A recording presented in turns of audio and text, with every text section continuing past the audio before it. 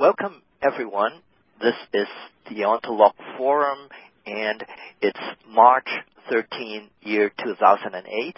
The Ontolog invited speaker presentation again. And today we have Mr. James Bryce Clark, Director of Standards Development from Oasis, joining us. And he will be presenting a talk entitled Practical Lurches Towards Semantic Interoperability, Standards Mashups in Production and in Development.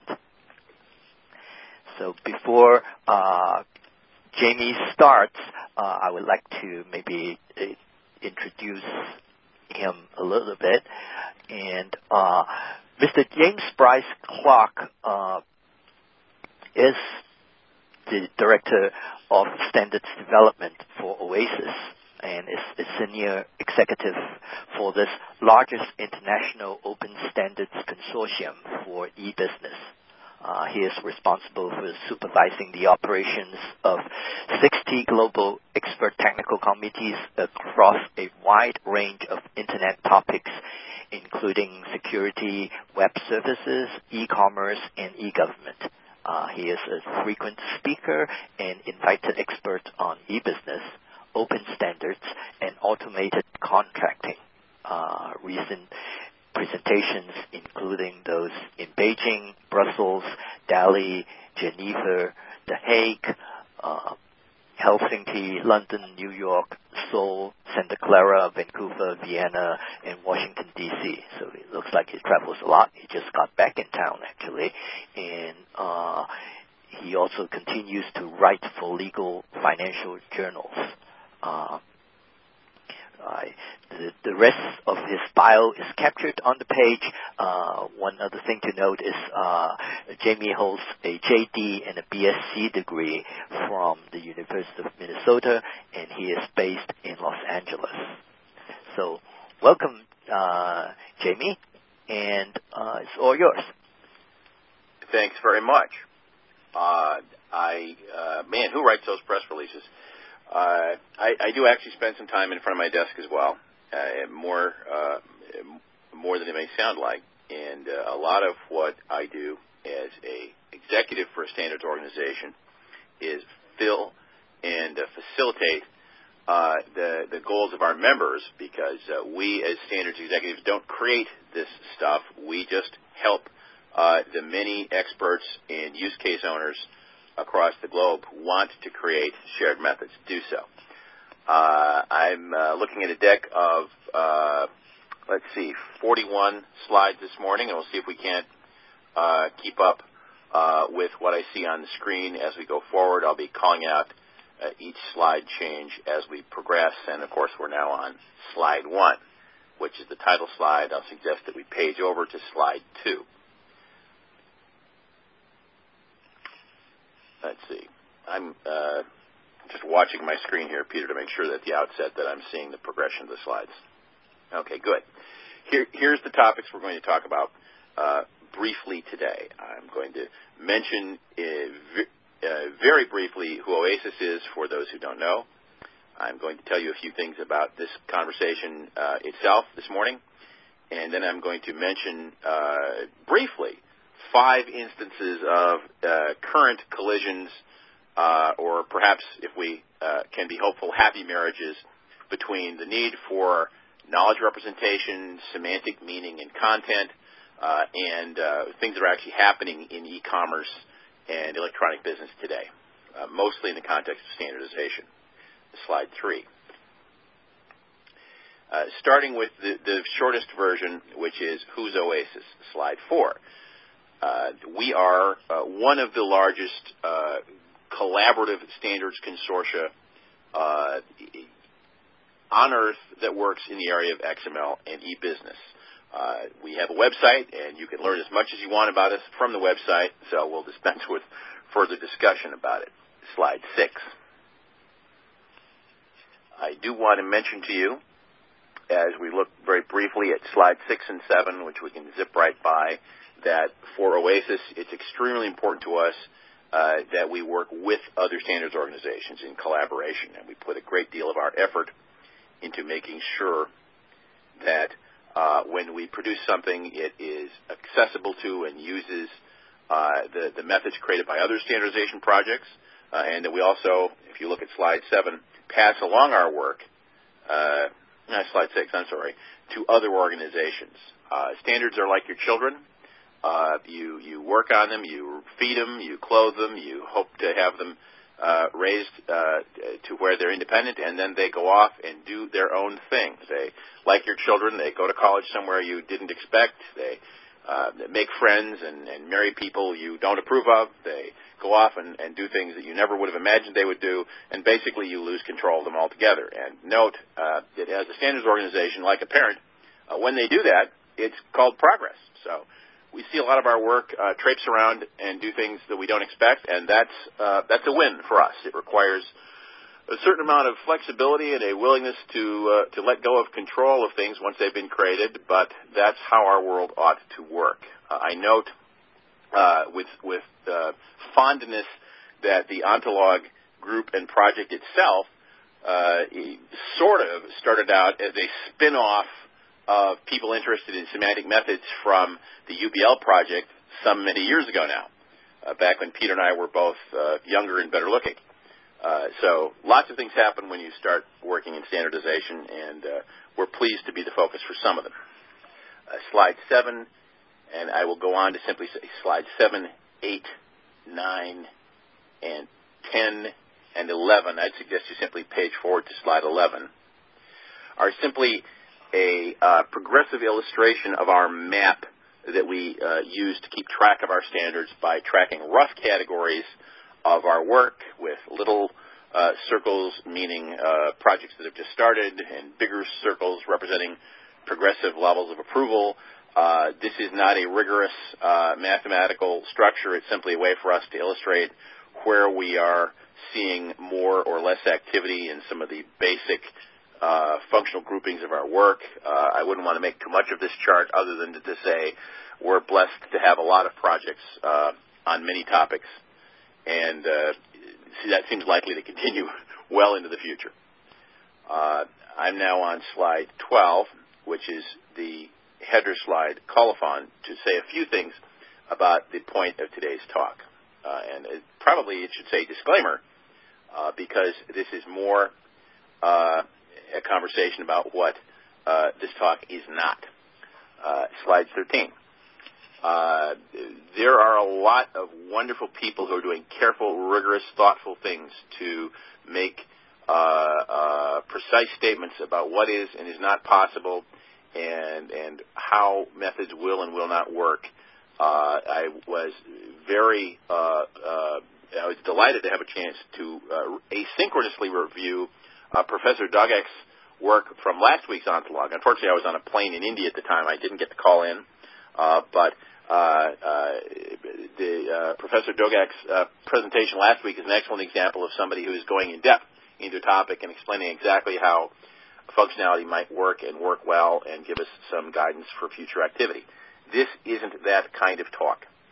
We're just going to graze lightly on a few of the opportunity areas and problem areas where semantics, meaning, and knowledge representation are working their way into practical existing e-commerce and standardization projects. It probably will raise more questions and answers. Probably will only provoke further thought. But that's okay, because that collision between semantics and practical standards projects is really only just starting. And I'd expect us to continue to see this marriage or collision evolve over time. So apologies that I'm giving you a bunch of pointers, raising a bunch of questions, and not necessarily being able to supply answers. But I hope that by these kinds of conversations, we as a collaborative community will learn more and perhaps be in a position to get answers for some of those questions and to understand better where the future will take us. Slide 14. to reuse something I said a year ago or so at a W3C workshop in e-government. When we are creating data standards that carry meaningful content, we are doing so in an environment that varies from case to case. In some cases, there's a small number of known expert transactors who exchange data all the time, know each other well. Think, if you will, of the group of banks that send fund transfers to each other. They have the expertise, they have the knowledge, they have a wide range of experience in problem solving, and there's not a lot of problems with arbeiting meeting between one bank and another when they're wiring money back and forth.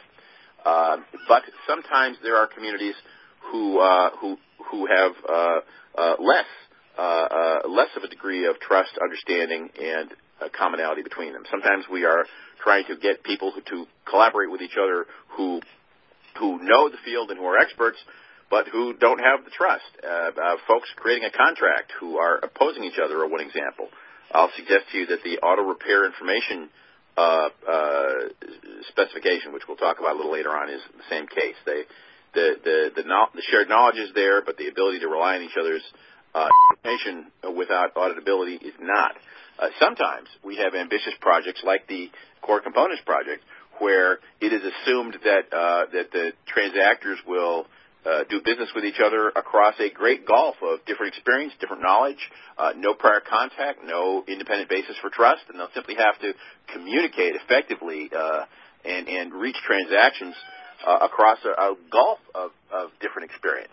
So there's a knowledge representation angle and a lot that we can offer each of those communities. But if I have a thesis, roughly, it's that different communities of users of these methods have different requirements, and that we can sometimes learn some things from understanding what the user base is like. And with that, let me dive into the first example, which is the auto repair information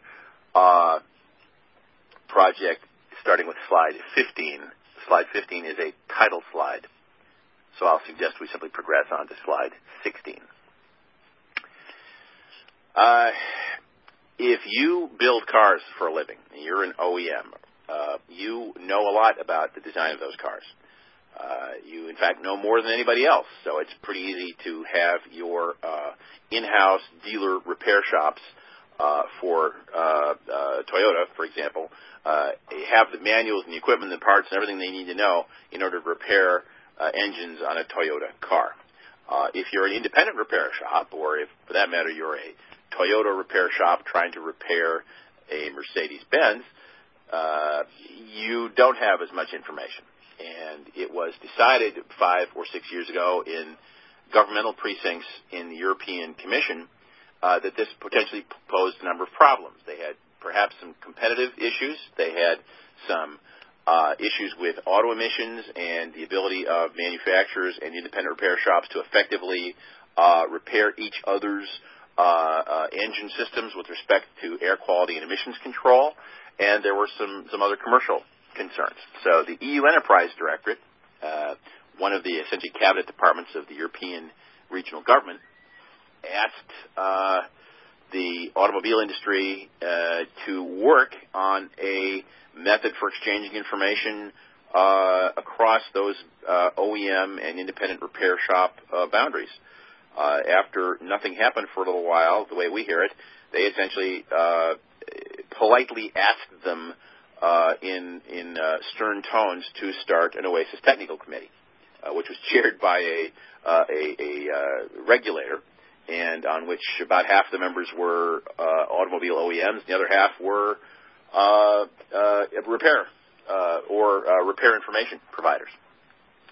They worked for several years and designed a standard for the exchange of information that would allow a OEM to put the relevant data about an engine or a model or a part up in a place where others could then draw it down afterwards and use it for the purposes intended by the governments, and spent about a year working on an acceptable data standard. Now, one of the standards stories that I'm sure you're all familiar with is that things don't always work the way you think they will.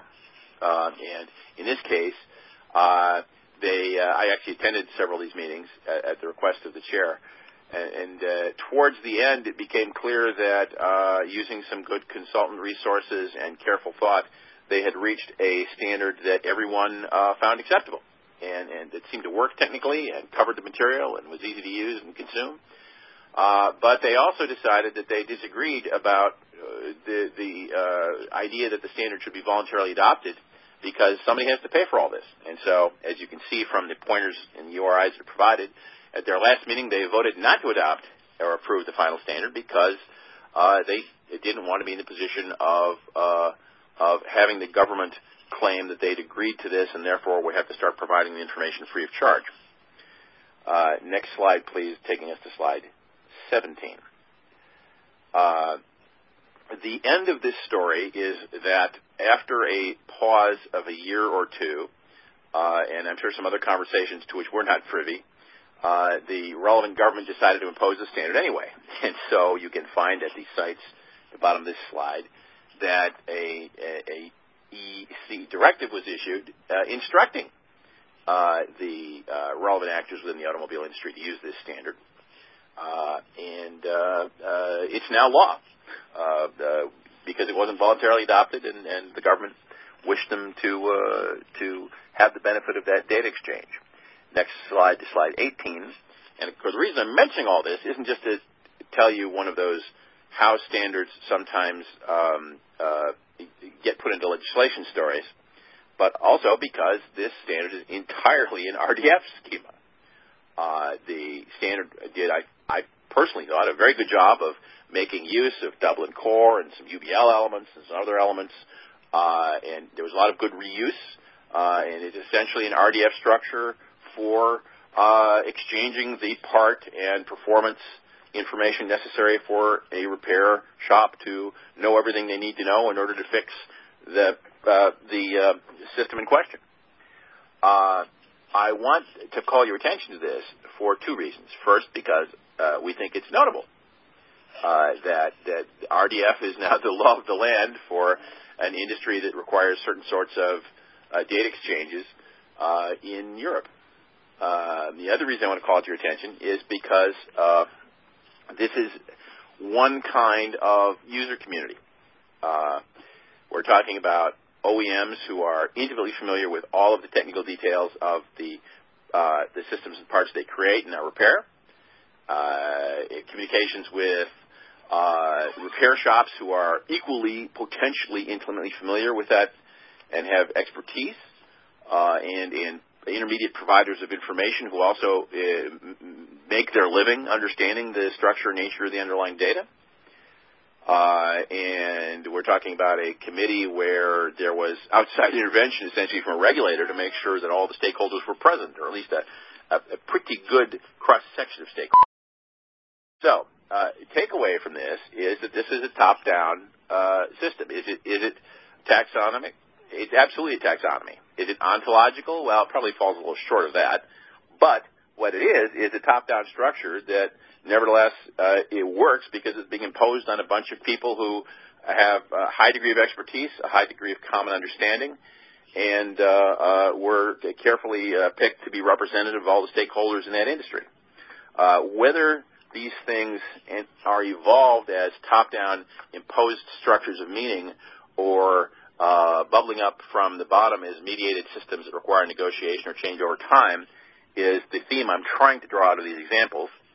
And with that, that's all I have to say about the first case, the Auto Repair Information TC. Let me now move from data to services and slide 19, which is my attempt to give you at least a little insight into what's happening in the world of WSDL meaning. There's a lot here, and there's a lot more that a short introduction won't give us time to discuss, but I want us to make sure that we note this as one of the interesting areas where semantic methods are bubbling up and posing issues for us all. First, slide 20, let me tell you what we tell people generically about semantics and services and why this is all important. The interesting challenge for us as creators of standards that are used for business facilitation and for data exchanges that have economic value, is that we have to try and make it possible for the users to understand, use fastly, and deploy in a repeatable, auditable manner not only the information that they send back and forth and that forms the basis for their contracts, commitments, and decisions, but also they need to be confident as to its meaning. And, of course, this comes up in the topic of data objects like a entity called price or an entity called name or an entity called address. But it also comes up in the context of services.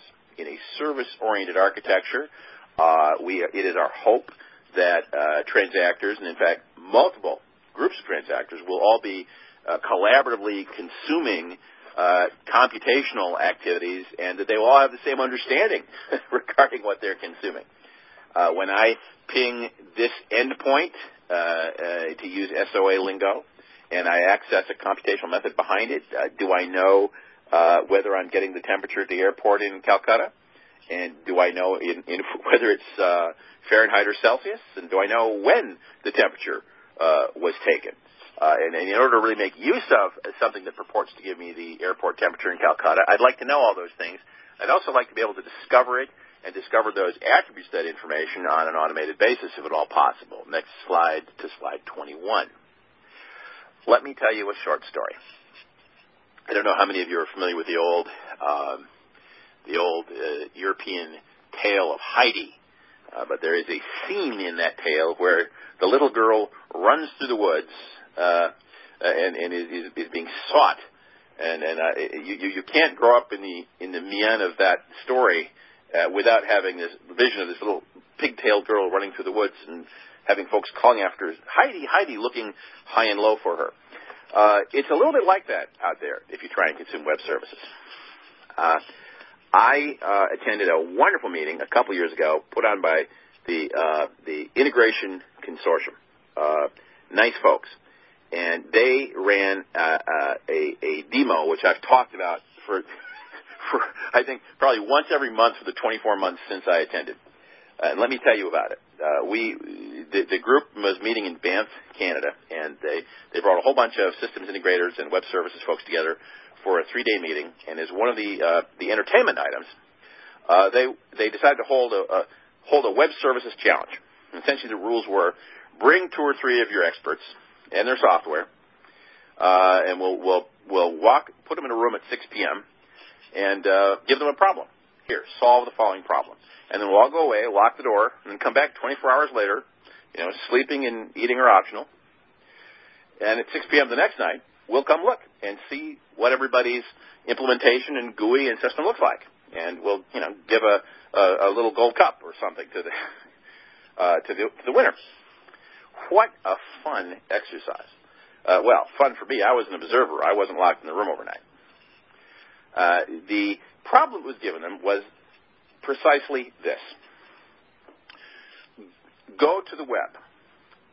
Look at Amazon.com, the well-known web retailer. Here is an ISBN number for a book. Create something that will find and buy that book. Then take that purchase across to eBay, the rather well-known web seller and auction facilitator. Arrange in whatever way you think is best and most automatable to sell that same book that you just bought on Amazon and sell it on eBay. And show your work, and with that, they pretty much locked the door and walked away for 24 hours. Now, I'll just mention, by way of local color, that eBay and Amazon both did have then and do have now essentially APIs and pages that tell you how to access their functions and how to use web services to invoke transactions automatically. So there was something for these guys to look at. When the door was opened, 24 hours later, there were some really cool implementations, I have to say, even in 2005. However, what I found most interesting was talking to the various implementers. They all had created neat graphic interfaces or text interfaces that would find and buy and sell and identify the book and offered a bunch of options, and it was a lot of fun to see how that was done. But almost every one of them had an interesting comment. They said they were very cranky about the fact that they'd had to go to the Amazon site and go to the eBay site and figure out which data items they were consuming and figure out which functions they were consuming. Because if you think about it for a second, transactionally,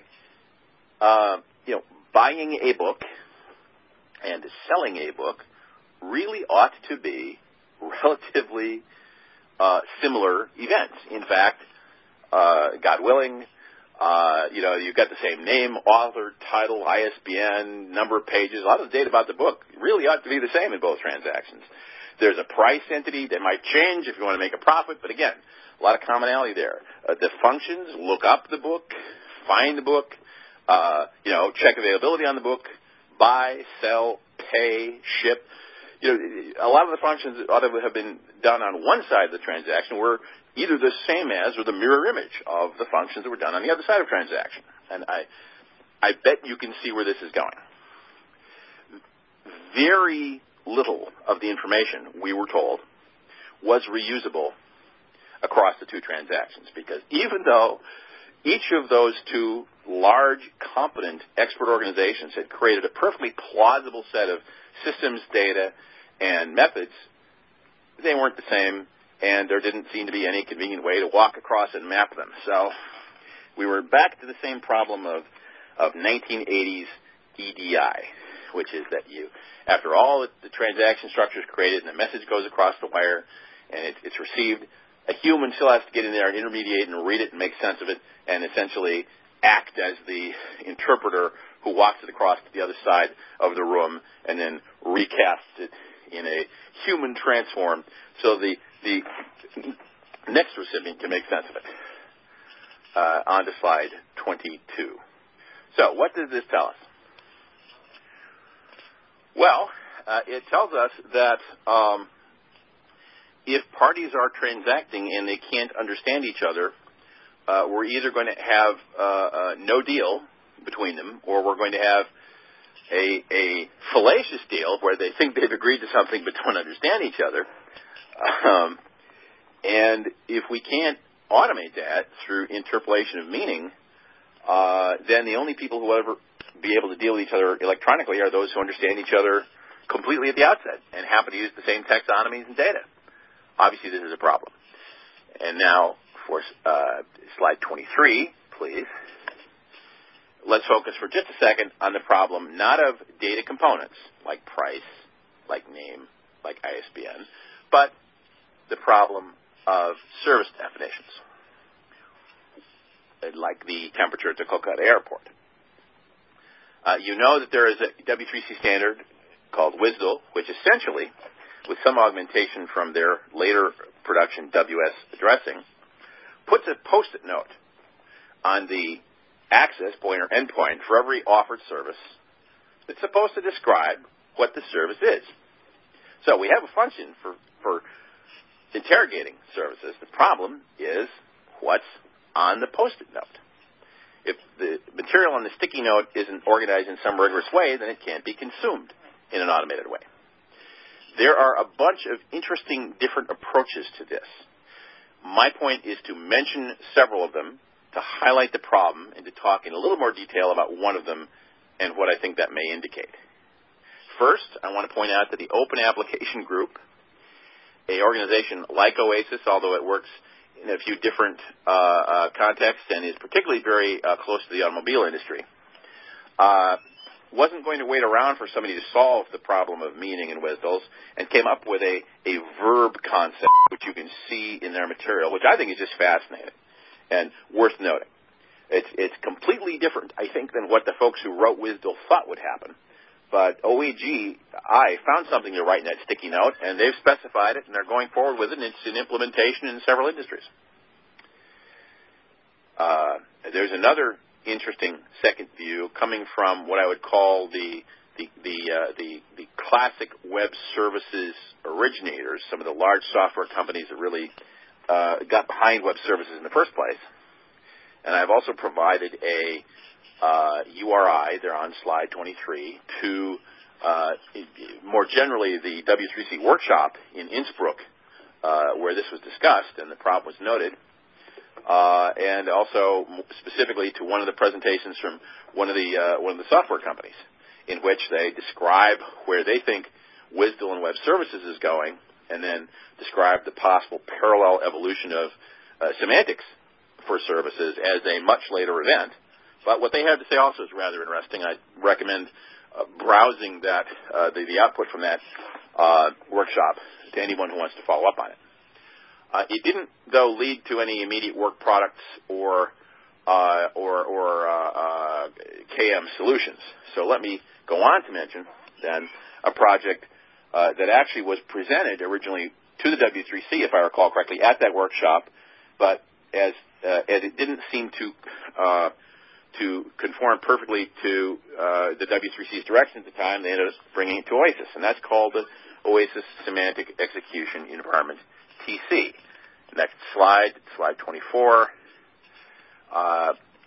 Essentially, the work of this SEE technical committee, which has been going on for several years now and is still producing work, is an architecture for adding semantic content to, and then importantly, intermediating, interpolating between the readings that different transacting parties give to service descriptions. And they call this function mediation. You can see the URIs at the bottom of slide 24, which give you a considerable amount of detail. As with everything else here, I'm just going to skim the surface. Slide 25. There are 3 slides here, happily taken from one of our recent symposia at which this was discussed, that simply illustrate the concept of different services, of course, each representing different parties who offer that service,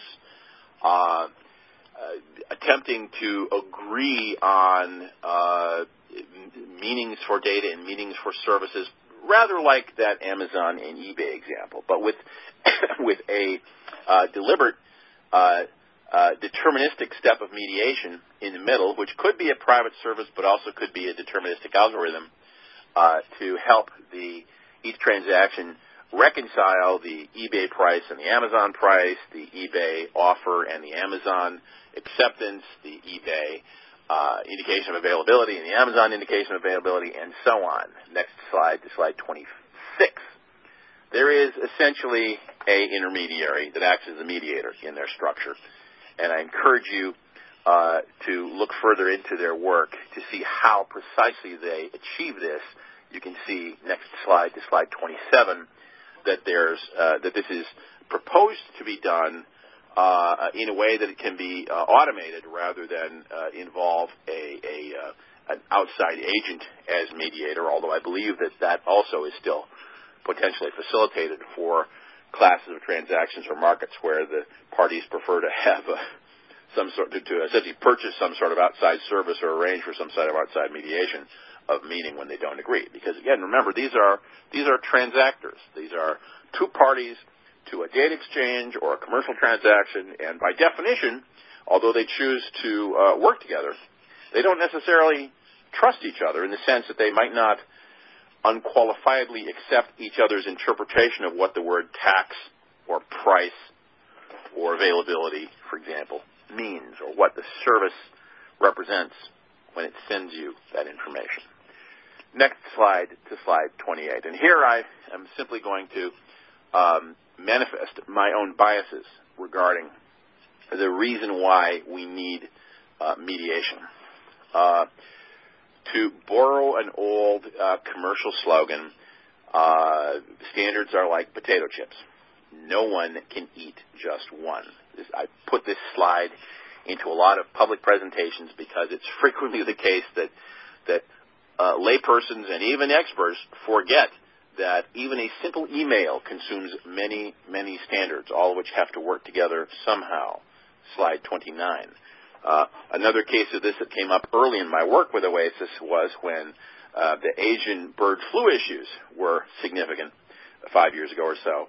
And we were asked to help the U.S. Centers for Disease Control demonstrate how information on epidemiology and outbreaks of flu and the location and availability of vaccine could be moved around the Internet in some meaningful way with some meaningful degree of message integrity and identification of content author. And we put together, at that, 3 or 4 EBXML standards, SAML, XACML, Adobe donated some functionality with respect to Xforms, UBL. We basically did a mashup based on those standards, and between 1, 2, 3, 4, 5, 6, or 7 of those standards, we were able to more or less fulfill on the fly the bird flu use case, slide 30.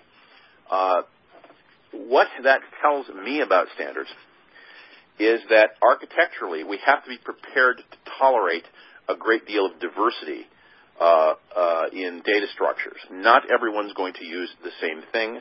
Not everyone's going to use the same specification, even for infrastructure matters. And as a result, if we want widespread adoption, we actually have to be biased in favor of systems that work with Catholicity and will plug into more than one thing. A method or standard or data structure or taxonomy that says, you must use me, and if you use me, you must use my 10 friends here as well, and you must use nothing else, is a method that's asking an awful lot of a diverse world. So I have to say, I think that at Oasis, in our members' behavior and in our design, we're biased towards mashups. We're biased towards bottom-up approaches. And let's keep that issue of bottom-up in mind here as we progress. Looking at the clock, it looks like I'm more or less keeping with the schedule. So let's move on to slide 31 and talk about our third case, the Common Alerting Protocol, which, frankly, I'm mentioning only to make the point that you don't want to fix a small problem with a big solution. Sometimes you need a small hammer. Slide 32. Essentially, the Common Alerting Protocol is a simple XML envelope for some basic data about emergencies. The fire is a Class 4 fire and it is burning on this hillside, and we learned about it at this time. Please send fire trucks. Or, the outbreak of bird flu to which we want to call your attention is occurring in this city and has the following severity rating and requires attention from the following agency. Those sorts of very basic bits of information are the things that the Common Alerting Protocol was designed to address. You can see on slide 33, please, that it's a very light degree of organization. There is no RDF or anything like it here. There's simply a couple of simple enveloping elements designed each to tolerate diverse information coming from a variety of sources. And if you think about the way emergencies work, that probably makes sense. This is almost an anti-semantic example. Unless we understand semantics broadly to mean anything that will organize information to the degree that's meaningful for a user base.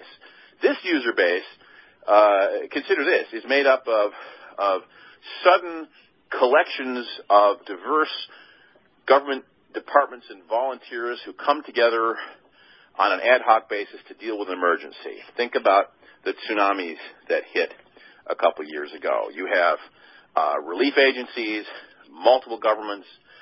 You have police and rescue and fire and other sorts of medical support teams from governments who are drawn from multiple departments who do not work together. There is no opportunity for them to pre-negotiate anything by way of data protocols. They are sending information over cellulars. They are sending information over car phones, over radios. There's a tremendous diversity and chaos to their methods of communication. This is not a group who's going to get together and agree on an ontology. This is not a group who's going to get together and agree on, and you're lucky if they're all speaking the same language. So a strict KR approach would be unlikely to meet their needs. And yet, by throwing a few basic categories around the data that is transmitted, here is the picture of the fire. Here are the geographic coordinates of the area in question. Here is the information regarding the severity and time associated with the event, and so forth. Apparently, that very light degree of organization has nevertheless been extremely useful to emergency agencies attempting to coordinate. Next slide to slide 34. We've been blessed with a number of implementations, including in the U.S. from essentially the weather folks, the NOAA, as well as our geodetic survey, the USGS. It is in use in some of the similar agencies in several other nations. It was accepted by the ITU as a recommendation, now approved by them as well. We had a wonderful workshop in Geneva around this last year. And there's a great deal of interest in this light layer of organization. So, moral of the story. This group is practically the antithesis of my auto repair story. Slide 35. They are heterogeneous. There is no opportunity to agree on meaning in advance. There's a rather high imperative to leave data like a photograph, a map shot, a raw report in the original form, so as to not to disturb it by a transform in some difficult to know method that can't be undone later. And so this extremely light level of imposing meaning on the work has proved to be the right amount of medicine for that group. And with that, I'm going to move on to another case. We've got two more to go. Slide 36. I'm trying to hit a hopeful note here. And in each case, we're talking about a use case and some of the things that are done to solve it and the way that they are or are not fulfilled by greater or lesser degrees of semantic operation using formal or informal systems. On this one, I'm afraid I have to call it a lament rather than a hopeful note so far. Slide 37. I want your help in calling to the attention of this community of practical semantic experts and purveyors of meaning that one of our little problems kicking around in the back closet is an increasing desperate need for unique identifiers for resources. And of course, by resource, I mean broadly any possible kind of data entity, any possible kind of document, any possible kind of picture, sound, word. I mean physical resources that are represented, what an OO guy would call first-class objects, the fire truck, the fire department, the person driving the fire truck, the location to where they're driving. These are all representaments. They are all things that we need to talk about some days. And in many of the standards discussed today and many others, we have this problem of a temptation and a desire to give them some permanent identifier. Now, in the area of web pages and documents, the IETF and the W3C, of course, have done a lot with URIs to address this problem. But remember, we're talking about a much larger superset of these things that includes locations, fire trucks, and a bunch of other things that don't fit onto websites. There are many schemes for this. You all know what a universal product code is. And what is now GS1 has been working and extending that idea and has its own financial model. You may know of extensible resource identifiers, an OASIS committee which is taking the URI, URN concept and trying to generalize it into something that could refer to anything of the large classes to which I was referring. You probably know about UUIDs. You may remember, although there's some corners where folks are trying to deprecate them today, URNs. You may or may not know about the ITU scheme called ASN1, or the project UDEF, which currently, at least in terms of standardization, the Open Group has been trying to house and help. And I'm sure there are many others.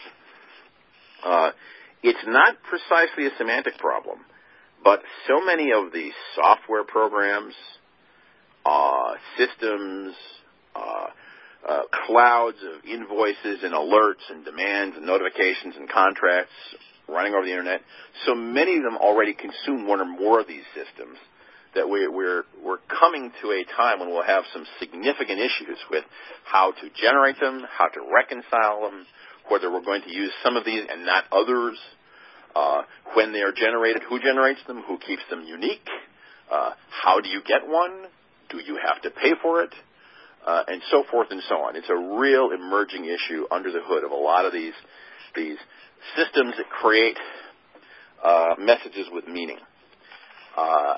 So I want to simply highlight that as a problem adjunct to the semantic content of e-commerce messages, about which we're fretting and watching and trying to be productive and move on. Although it'd be fun to discuss if that's something that people want to discuss during the Q&A section. With that, I move on to slide 38 and our last substantive topic. Here's the fifth instance to discuss, and that, of course, is the fairly well-known core components project, slide 39. Ontolog happens to be a community which has largely been involved in or watched enough of the original work stemming from the 1999 starts of the EBXML project all the way through UBL and several incarnations of the CFACT, which continue today, that I don't think I need to give background on what the Core Components project is. For those of you who want to know more, I'd suggest the simplest thing you can do is, depending on what level you want to approach it, Google it, or go look at the original conceptual description that preceded Core Components in ISO IEC 11179, or go take a look at any one of the schemes that exists today that implements this, including what we hope is the leading edge of eventual harmonized development at UN CFACT.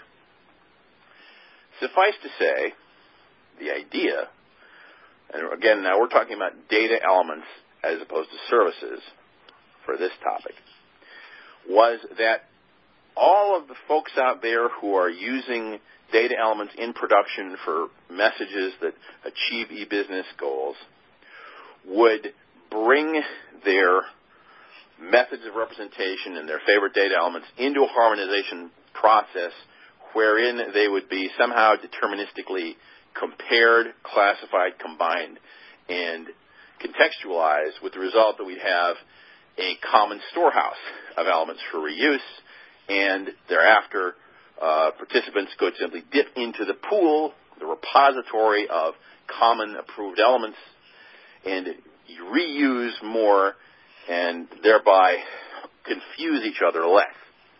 That's the theory. And it's a good theory, and we may see that. Now, in fact, it's been a slow, difficult process, and in a way, some of the users have gotten ahead of the harmonization process. We have a number of implementers of the approved core component methodology, which is currently ISO 15000 Part 5, including OASIS's UBL committee, the financial-oriented work done by SWIFT and others as ISO 20022, OEGI, who has, as I understand it, implemented the core components methodology fully in their creation of their business messages, their BODs in their version 9, and some others. So we have a bunch of folks using the methodology. And what we were hoping for, if you'd asked Bill McCarthy and I back in about the year 2000 or so, Bill's still young and cute, but this was definitely back when I was younger and cuter. I think we were hoping that all that stuff would get put into the common stew pot and be resolved into a smaller common group of known shared elements a lot faster. And it may be that we were not only young but also naive to think that that would be a quick process. I can certainly report, as I'm sure most of you know, that the UN CFACT committees designated to do this work are forging on ahead and have received many contributions and have turned out several iterations of their library. But in a way, a number of those separate systems seem to grow up and take on a life of their own and become fully realized really before the CFACT process got up enough of a head of steam to create a large complete library. So the donators are a little ahead of the harmonization process. Slide 40. One of the most interesting issues to me here is what role semantics could play in that process. I have to say that it would be silly of me to even try and recap Professor Dogak's presentation from last week, which many of you heard and all of you can read asynchronously at the Ontolog site. But the thing that's interesting to me is that processes like hers and like the proposals several others have made to apply at least RDF to the core component harmonization process have come more or less from the outside. It was not integral to the methodology or to the plans to harmonize in the first place. I don't know what to make of that. I don't know if semantic technology was just not widely and pervasively available in stable form when this first came up. I don't know if we have, as a larger community, have failed to retrofit it. I note that for those of you who follow core components harmonization, the CFACT procedure for implementing that methodology is essentially a juried work. That work is submitted, it is reviewed, it is not so much deterministically evaluated and compared, but rather it is compared and evaluated through a human process. Now, whether that gives pride of place to the first donation in, if I send in a good invoice in 2006 and somebody sends in a better invoice in 2007, how does the process know that one is better, or one is in fact a logical subset of the other, or one is more likely to encompass a broader use case than the other? These are all being essentially juried as human decisions.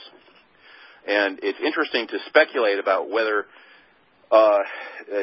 what results from the fact that all these contributions were not made at the same time. If I am some industry that is right now creating its own trade documents and invoices and so forth, and I didn't know about this process, and I come along in 2009 and I discover that the things I want to use have already been created as components, but I'm convinced that my use case is not covered, and so I'm either a one-off process that requires something different than what the core components to date have offer, or that in some way they don't meet my needs. Am I in a different position than I would have been if I showed up in 2005? Those are all good questions which the CFACT folks are trying very hard to answer. But I think it would be well for us to ask whether we're doing enough as a community of knowledge representation experts and aficionados, either to assist that process or to make sure that once it's underway, its outputs are meaningfully consumed by transactors. This brings me back to the top-down versus bottom-up question, and that's where I'm going to end today, with a question about that. And of course, we're still on slide 40. In a sense, the core components harmonization process is expected to be bottom-up because CFACT folks didn't just sit down and make up invoices. They started from donated models. What happens when more donated models come along later? Well, if they get into the system in time to be harmonized into the then approved set, that's still bottom-up. But thereafter, when a user comes along to use them, it feels top-down to the user if they're being given an approved set of components, but they do not believe or cannot discern that the phenomena they want to represent are properly represented by the components on offer. Of course, they can simply decline to use them, but it's sometimes the case that instead of simply walking away, they prefer to join the fray and argue that the represented object that's present in the core components library is incomplete because it doesn't encompass their need. Can we help that anticipated future conversation with semantic technology? Would an ontological approach that starts with assumptions about meaning solve that problem for those people, or would it only solve the problem if there's pre-existing agreement on the assumptions that underlie the information?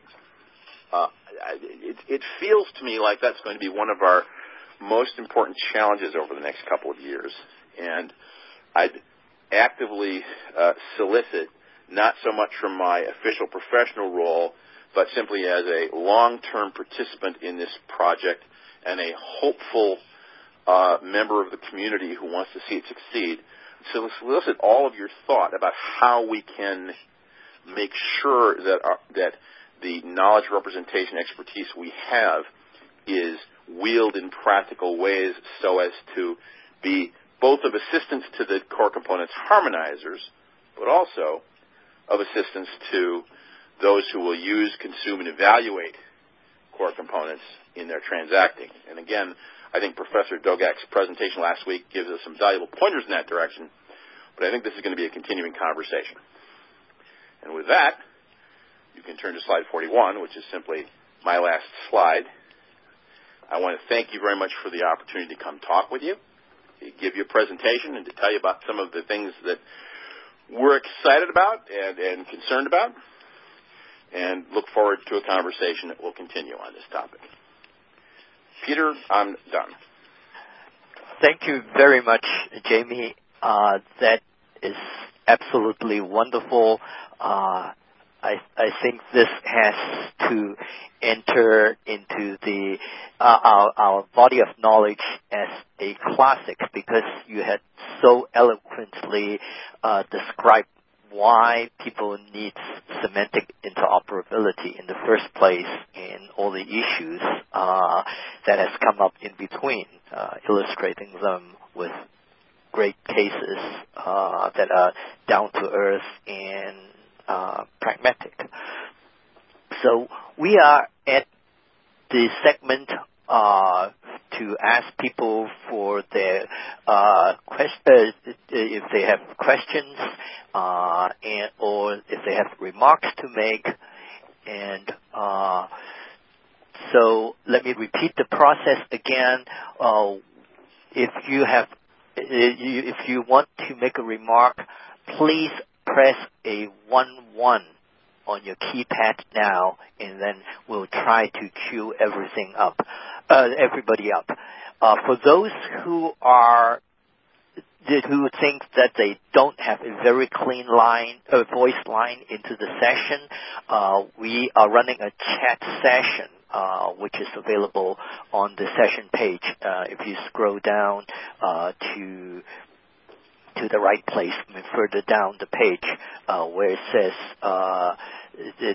where there's a link to bring you to a chat session that is browser-based.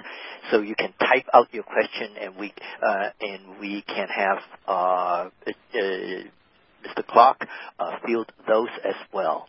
So far I can see one hand up from Professor Dojak on the chat session. I have a typed-up question from Deborah McPherson, and let me see if we have anybody. Yes, I have the hand up on the voice session as well. So maybe let's start with Professor Dojek. Go ahead, Professor Dojek. Star 3 to unmute and make sure we can hear you first. Okay.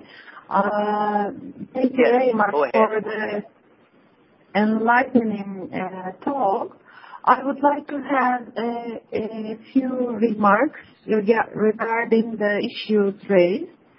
The core component technical specification, in fact, has defined some core components, but more importantly, those core components are defined context independent, and also there are 8 context domains have been defined. So it is expected that each core component will be customized to a context domain. And there was an email in the Ontolog forum, as I have mentioned during my talk, from John Nicol, and he mentioned that when you have about 300 values in each context domain, and this becomes unmanageable. So I think, first of all, our approach over here is using small hammers to solve the problem and having a practical approach to the problem. So using semantic tools to the extent possible, and in other words, to help the community rather than to solve the whole problem, to develop tools to help them. So the first idea is through an ontology and annotating the core components through these context ontologies, because the success of core component-based specification will lie in the fact that you should be able to discover and reuse. The more reuse, if possible, it will improve interoperability. But if you define if you customize a core component to several context domains, in that case, their discovery must be helped through tools. And the first use of ontology should be this. And secondly, as Jimmy Clark mentioned during his talk, there are although several document standards apply the CCTS technology, the resulting documents are so much different. They differ in structure, they differ in the code list they use, they differ in the element positions and names. But the thing is that we can also, and what the industry does right now is, when they want to convert one document, a document instance conforming to a standard to another standard, they literally sit down and write XML XSLT rules. And what can be done through some semantic tools is at least partially automate this process to facilitate the translation of documents from one document format to another. This is all I have to say for the time being. Thank you. Thank you, Asuman. Jamie, you want to make a remark on that remark? No need at all. We completely agree. Fantastic. Besides Suman, I actually have several questions, but let's go through the question that Deborah McPherson has already typed out on the chat screen. Deborah, would you unmute yourself with the *3, or maybe alternatively, I can help read out your question. Hi, Peter. Yes, we can hear you now. Go ahead. Okay, good. I'm just trying to understand, serving on the National BIM Standard Committee on the Consensus Task Force and also Model Implementation Guide. I'm just trying to understand what kind of, how we should learn more about OASIS, or what OASIS might have to do with the National BIM Standard and also OGC. I'm not sure I understand where the overlaps are. That's a great question, and thank you for asking it. And I have to say, if you're on the National Consensus Task Force, it sounds like you're already on the right course. We're engineers. We're supposed to reuse stuff. So going to look for the elements that are already there is always the first right answer. I'll just share with you the note that in similar exercises elsewhere, there's been there's been a lot of progress in creative and appropriate reuse. Those of you who work with the U.S. federal government know that we've been told by OMB circulars for years that when we are trying to create a data structure, we ought to go find a standard and use it, especially if it's global or at least national and improved in context and it's in use, instead of invent something else. And that's good data engineering. And there's a lot of instances of that. I will mention just in passing the work that the HITSP under HHS is doing to identify appropriate standards for use in health and health payment exchanges, where we've been throwing a lot of work into the pot to identify our standards and others that might fulfill their use cases. I think the work on the Global Justice Data Exchange Model, which is now changing names, I think I've been told, primarily originally a state courts issue, but also the Department of Justice involved in the U.S., and the GXGDM has been also picked up and being used in part by a number of other countries now, is another case of good work to find and reuse standards already out there. Now, in the domain of NBIMs, I want to mention three things. First, while we do not impose a strategy tax on any OASIS project, we let people come in and do what they think as an expert group is best within each committee. We certainly talk them up and lean on them a little bit and use suasion to try and get them to reuse things instead of invent them. This is often successful. And one of the areas where we've been blessed is that the Open Geospatial Consortium, who has a good, strong, solid, comprehensive knot of expertise in location, has graciously brought people to our committees. We have a standing agreement with them to work together, and a number of our standards, particularly including that common learning protocol that I mentioned today, where there's OGC under the hood. So we're all, as to location, we're all on the same page, and we're consuming their stuff and not reusing it. Nothing had to be invented.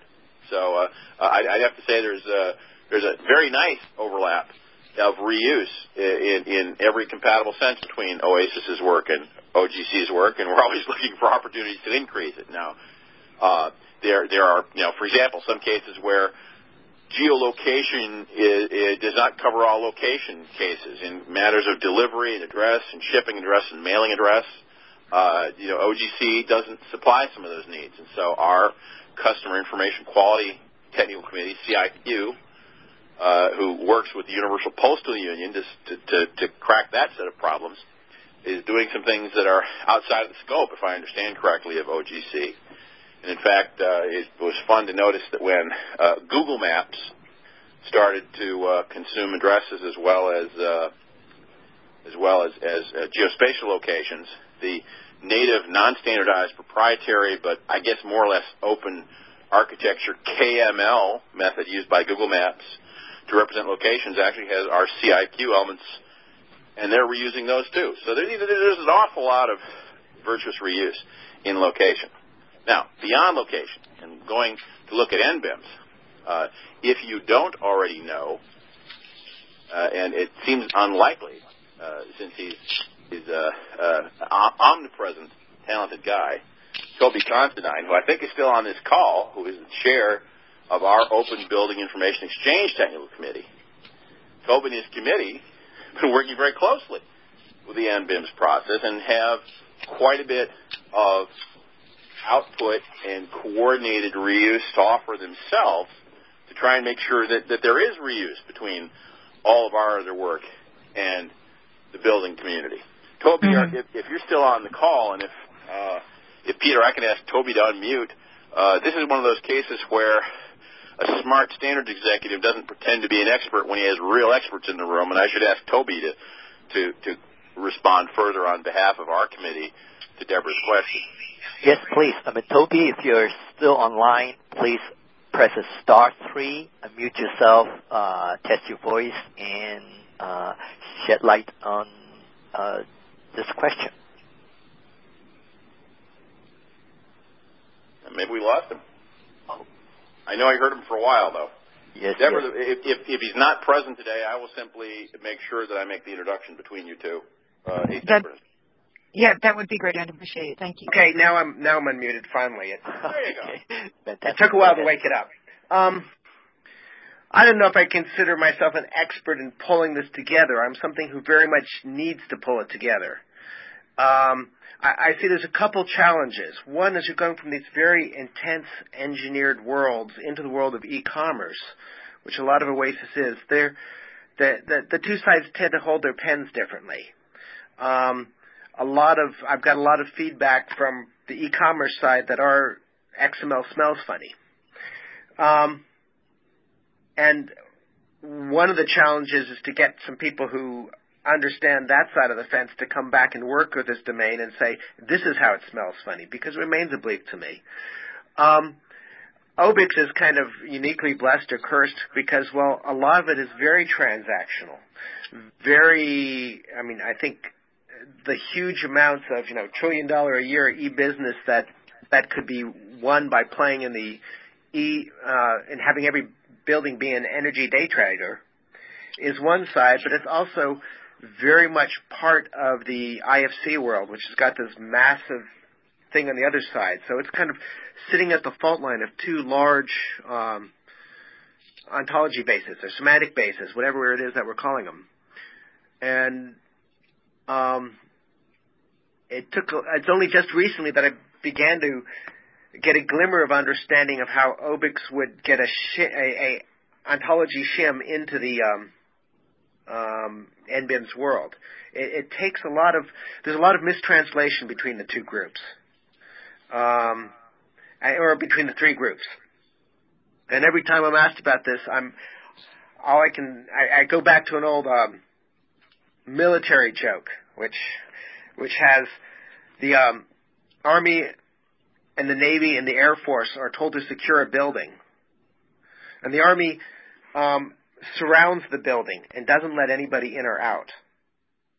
And the Navy sends in the Marines, and they capture the building, go inside, and then are focused on anybody attempting to enter the building. And the Air Force calls up a procurement officer and arranges a lease. And so we say secure at each other, and even in the standards committees, we don't know what we're talking about. We're all talking different languages. So there's sort of an ontology within the groups which interferes with developing ontology within the group's efforts.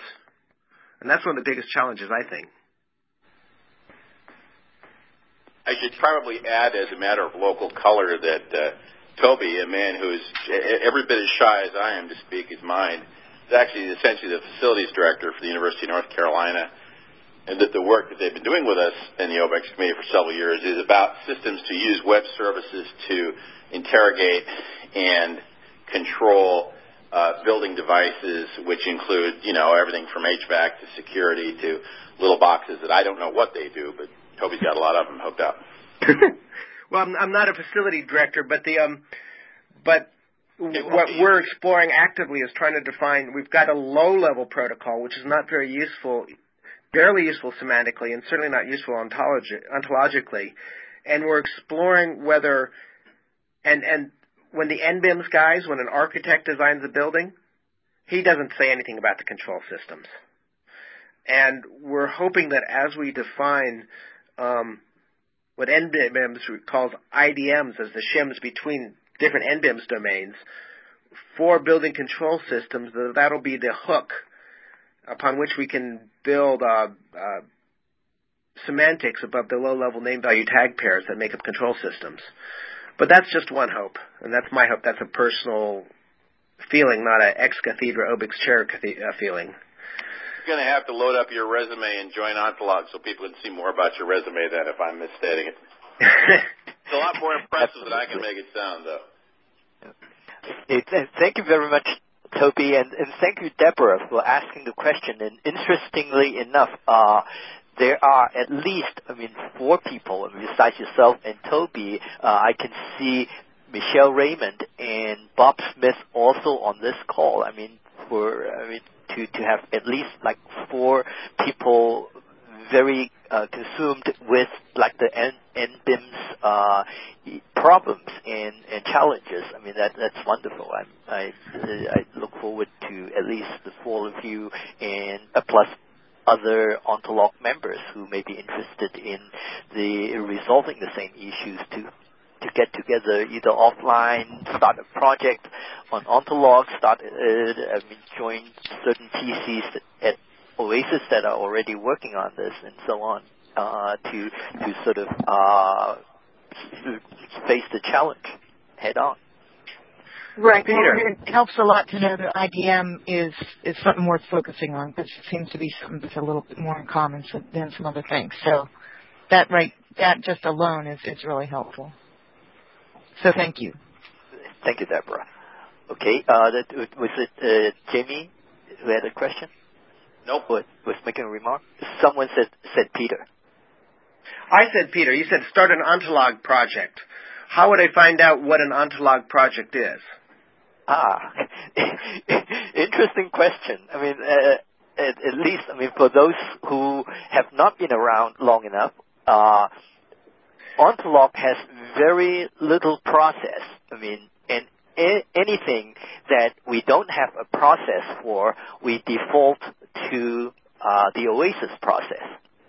So an Ontolog project is sort of like an Oasis TC.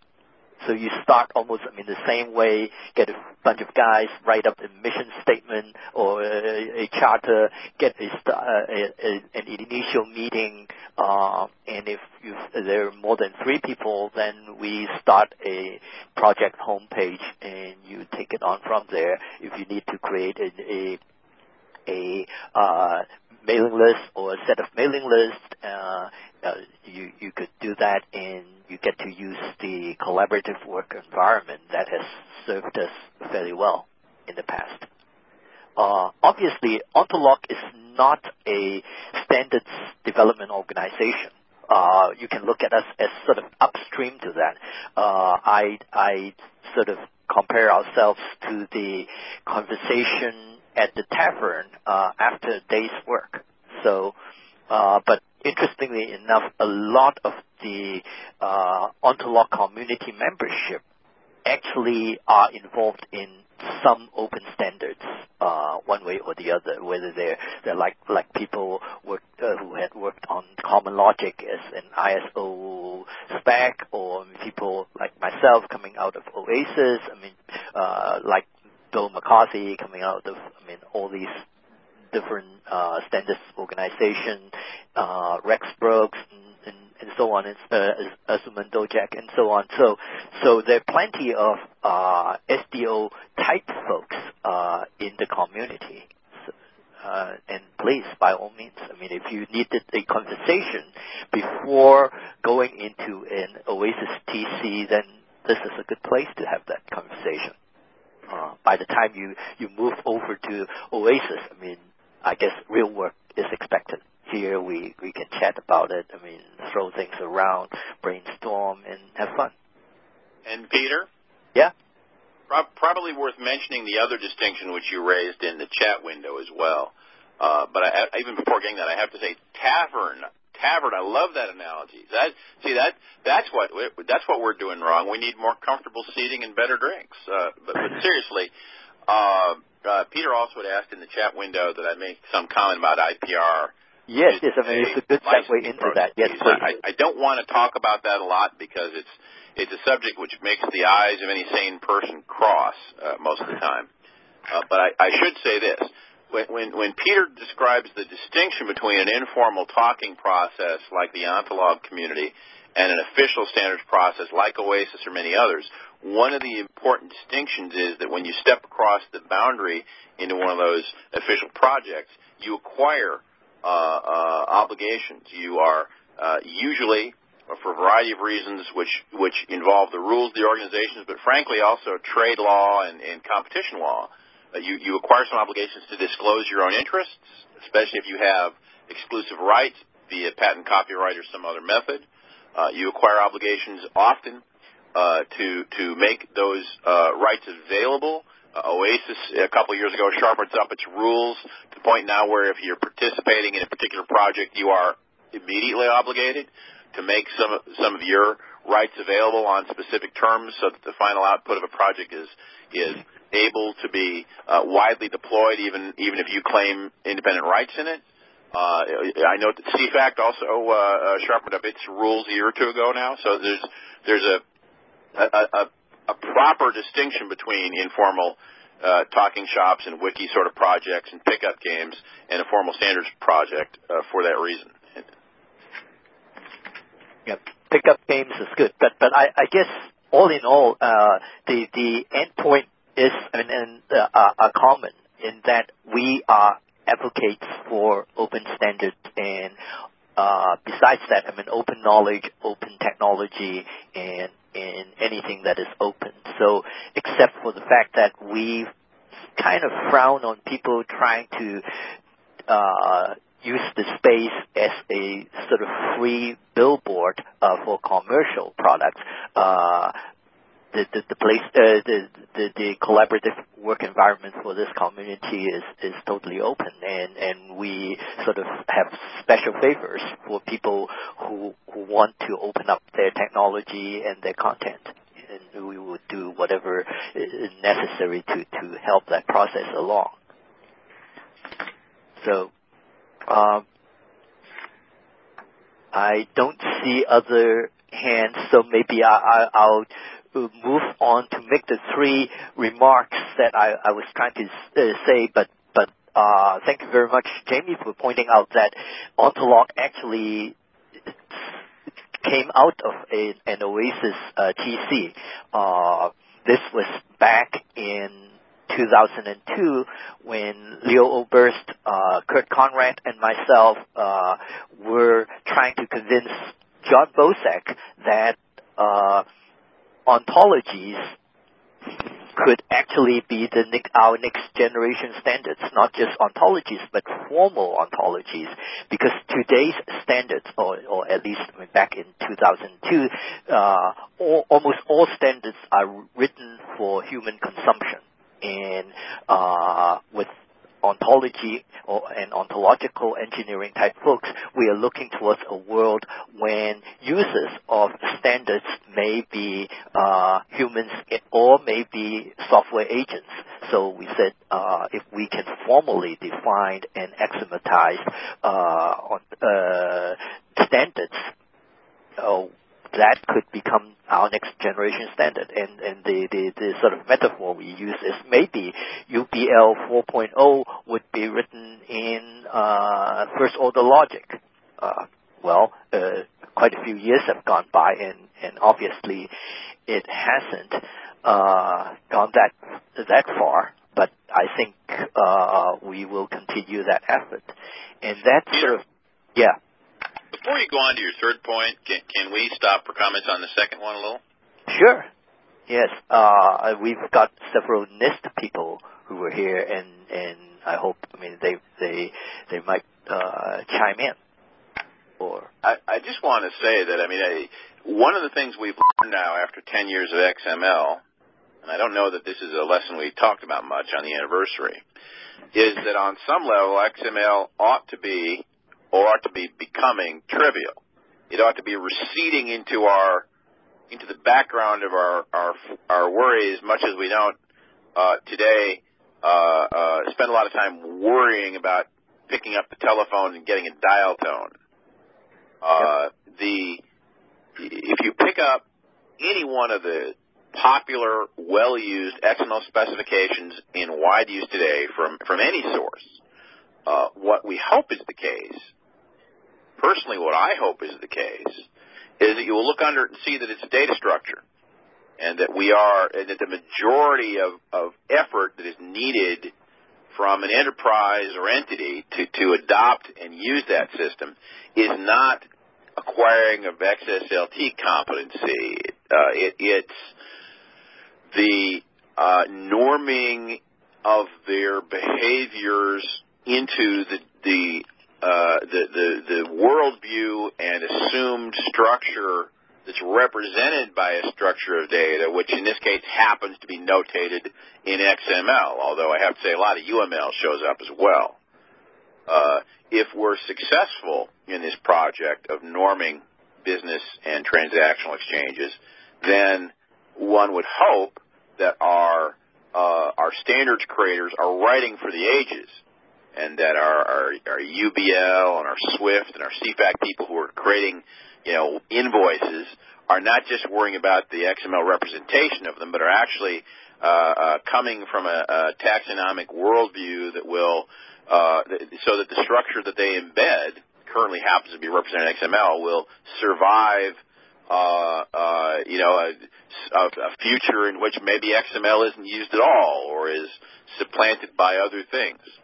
Everyone I know who's been a long-term player in this broad conversation hopes that that's where it's going. Certainly, even by the end of the EBXML project in 2001, those of us that were talking about it at the time could see the end of the XML part of the work. Now, frankly, the rollout of that has been slower than we'd hoped. There's been a lot of work in standards organizations to canonicalize particular XML styles or, structures where you've got 5 or 6 different ways that you could equally represent something in valid XML, but nevertheless, mine is an attribute and yours is an element or what have you.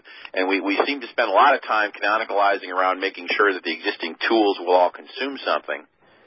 I hope that we're spending at least much time making sure that underlying data structures are valid, and that some of these standards, now that they're out in the world and have been issued, they're available for critique. And one of the critiques, one of the things that has to interrogate the standard is whether the underlying assumptions about the world that is being represented are in fact holding up in production, and every one of the use cases that's coming along and insisting on being served fits within that worldview. And if not, we better go back and fix the model. That's our second round. Now that we're all the proud authors of a whole bunch of standards from a variety of organizations, now we have to somehow organize ourselves to be ready for the people who call us and say that the real world isn't supported sufficiently by our model in one or another aspect. And I'm excited about that, but it's a serious challenge for us all. And I hope that there are semantic tools that will make that easier. Well said. And not just the tools, but I guess we could work together between Ontolog and ACES, to sort of help switch people's mindset in that direction. So maybe that is a good segue to allow me to sort of go into my third point, which is sort of a brief history of Ontolog in a sense.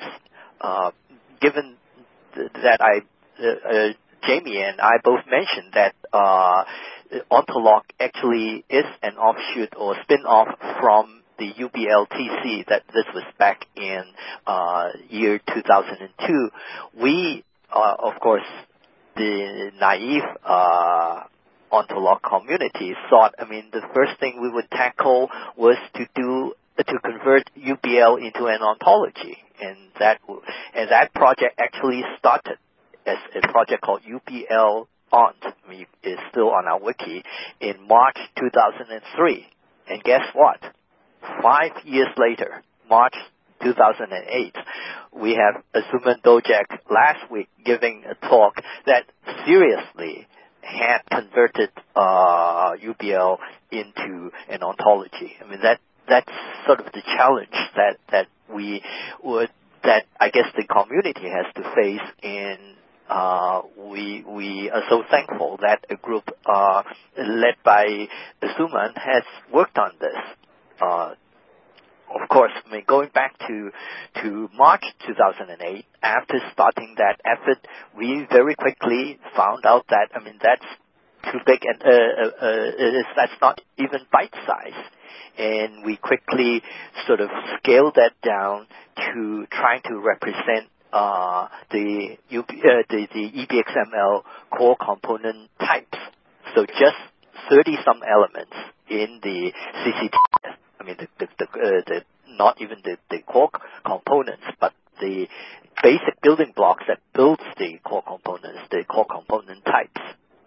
And certain enough, we did map that into first-order logic, provided both the first-order logic mapping as well as an R representation called SMQCC, which stood for, it's an extension from Sumo, Milo, another IT-related FOL ontology called QoS, as well as the core component types. That project was done, and we were very happy and wrote up our comments and fed that into the UN CFAC CCTS public solicitation to their V2.01 spec, mentioning that these are our observations, this is what could happen, and consider us in version 3.0. And that was sort of delivered January 2005. Guess what? 2008, we are still hoping to have a chance to sort of work on this together with the standards community. So the moral of the story is, as Jamie has already so eloquently put it, is there are huge challenges, and I guess we all need to have an open mind and try to work together. So I'm really happy we finally have this occasion that we can have sort of someone in the OASIS leadership to speak to this community, and together let's try to find out what can be done to move the ball forward. So back to Jamie. That's interesting, Peter, and thanks for that background. It occurs to me that of course you don't run UNCFAC, so I'm sorry? I'm just kidding. Since UNCFAC is totally independent of OASIS. We have had an MOU and virtuous cooperation with them for years. And God bless them for taking on the gigantic problem of core components harmonization. As I was sitting and listening to what you were describing about trying to impose a first-order logic model on that, one of the things that occurs to me is that one of the attributes of the UBL set is that it holds still for certain periods of time. And that alone, the thing about you create first-order logic model, that's a lot of work. And one of our continuing challenges in the community of common data components is how to version and how to manage releases. And as I say, I mean, UBL 2.0 has been out for a couple of years and is stable, and that it makes it easier and more finite a task than you have a dynamic, constantly moving set of components. And that's not a criticism. It's the core components library is supposed to be dynamic and evolving. I wonder if Bill McCarthy is still with us, because he has been closer in the last couple of years than I have, certainly to the harmonization process, and is also somewhat of a more intelligent expert observer of it than I am. Because I'd love to hear his take, if he's available, on how we may be able to continue to help harmonization. What is that? Star 3? Peter? Hello, Peter? Yes, we can hear you. Can you hear me now? Yes. Yeah, I'm still here. Well, thank you for the quick introduction, Jamie. I really don't have much to say other than the fact that we're continuing to try to introduce, to use your terms, top-down ideas into the UNCFACT process, primarily through the methodology as opposed to coming up from the core component stuff itself. So we do have a meeting coming up in Mexico City where we're trying to still put these two things together. But the tension that you mentioned between bottom-up and useful and utilitarian and first-in claim on all of these things, and some kind of formalization that is always perceived as being introduced from a somewhat inexperienced outsider, usually academics, is one that continues to find a way to get both views in a working methodology in the context of an international standards body that requires, large meetings and large groups of people moving around and votes at every single step of the procedure is a continuing challenge. Certainly UNCFACT, we're trying to introduce what I would call some ontological, formal discipline to the process, slowly but surely. Thank you, Bill. So, I'm not discouraged. So, not by any means.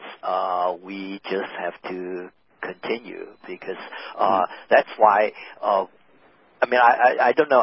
I usually use if there's somewhere in the future, I'll use version 4.0 or version 17.0.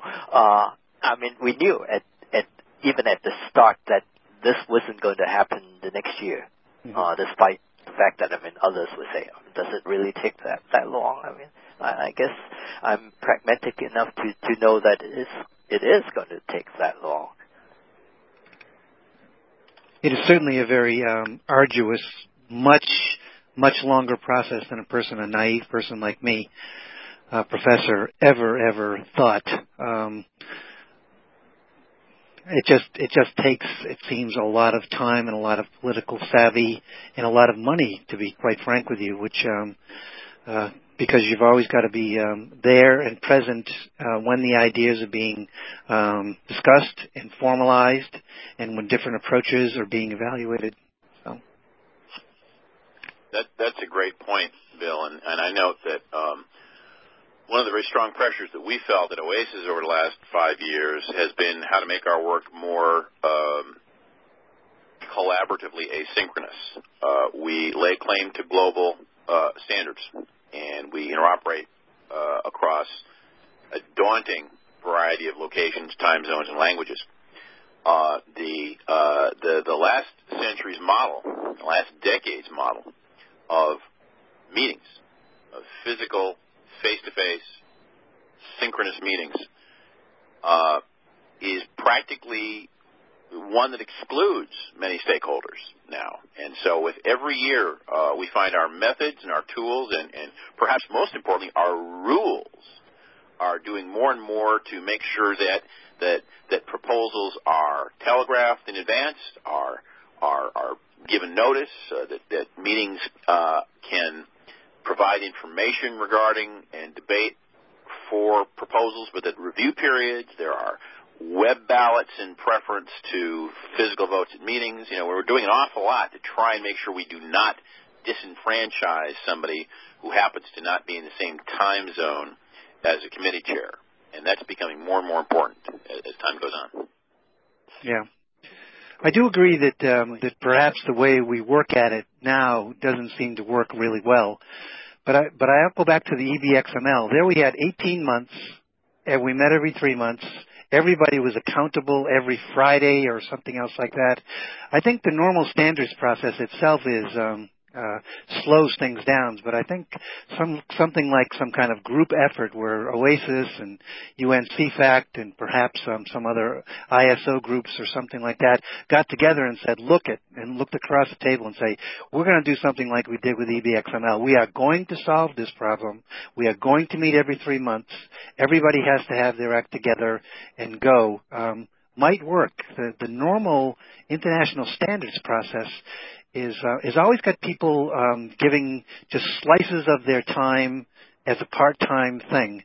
And if we could somehow sort of get back on what we did there, I think we might stand a better chance of massively sort of putting some effort at something like the formalization of the top part of the EBXML stack using ontological principles, something like that. If we could ever get such an effort going together, then we might stand a chance of pulling it off in a year and a half or 2 years instead of slogging along piece by piece by piece. Bill, we should talk about that. There's other pieces in motion that are not announced but worth further discussion. Okay, good. Great. You know my phone number, I hope. If not, you can click on the little light on today's session. So, yeah. Okay, we're probably down to the last opportunity. I can see Suman Dojek's hand still up. Suman, if you want to make a remark, this is the chance. *3.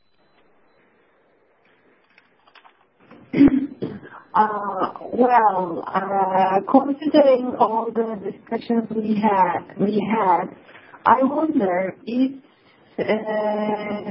it would be meaningful to form a new TC on developing some semantic aids for document interoperability, but I should also mention that, as Jamie Clark has mentioned, that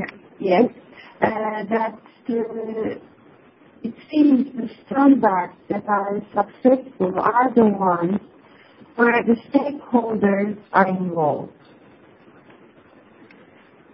Thank you. Yeah, absolutely. I guess we won't find out if we don't try to start it. So feel free. I guess there's a sort of upstream process if you would like to get some conversation going on Ontolog first. And I guess your talk last week plus Jamie's talk this week, could be a good platform to springboard to get that conversation going on the Ontolog forum. Or if you already have a few people that you have lined up, the OASIS process, I'm sure, would definitely be very accommodating. Right, Jamie? Oh, I think I'm already behind in replying to some of Professor Dogak's suggestions about that, but that's absolutely right. Fantastic. So we have 2 more minutes. It's a great time to sort of pass the floor back to James Bryce Clark, our invited speaker, and for his concluding remarks. Jamie, yours. Well, thank you for that, but I have absolutely no need to say anything other than to say that I'm delighted that this community is available to give thought to issues like this, where pleased to work with many of you, and we'll always be pleased to work with anybody else who finds our projects of use. And, of course, since we're an open standards organization, we love to have you participate as members, but you can also read everything we do out in the open without any commitment whatsoever, because it's all on the web. I'm very grateful for the chance to come talk to you today, and I hope we'll be able to keep some of these threads of conversation moving forward. Definitely. The feeling is mutual. And on behalf of the community, thank you very much, Jamie, for giving this wonderful talk. And thanks to everybody who were able to join us today. And this is it. Meeting adjourned. Bye-bye. Thanks very much, Peter. Bye. Thank you.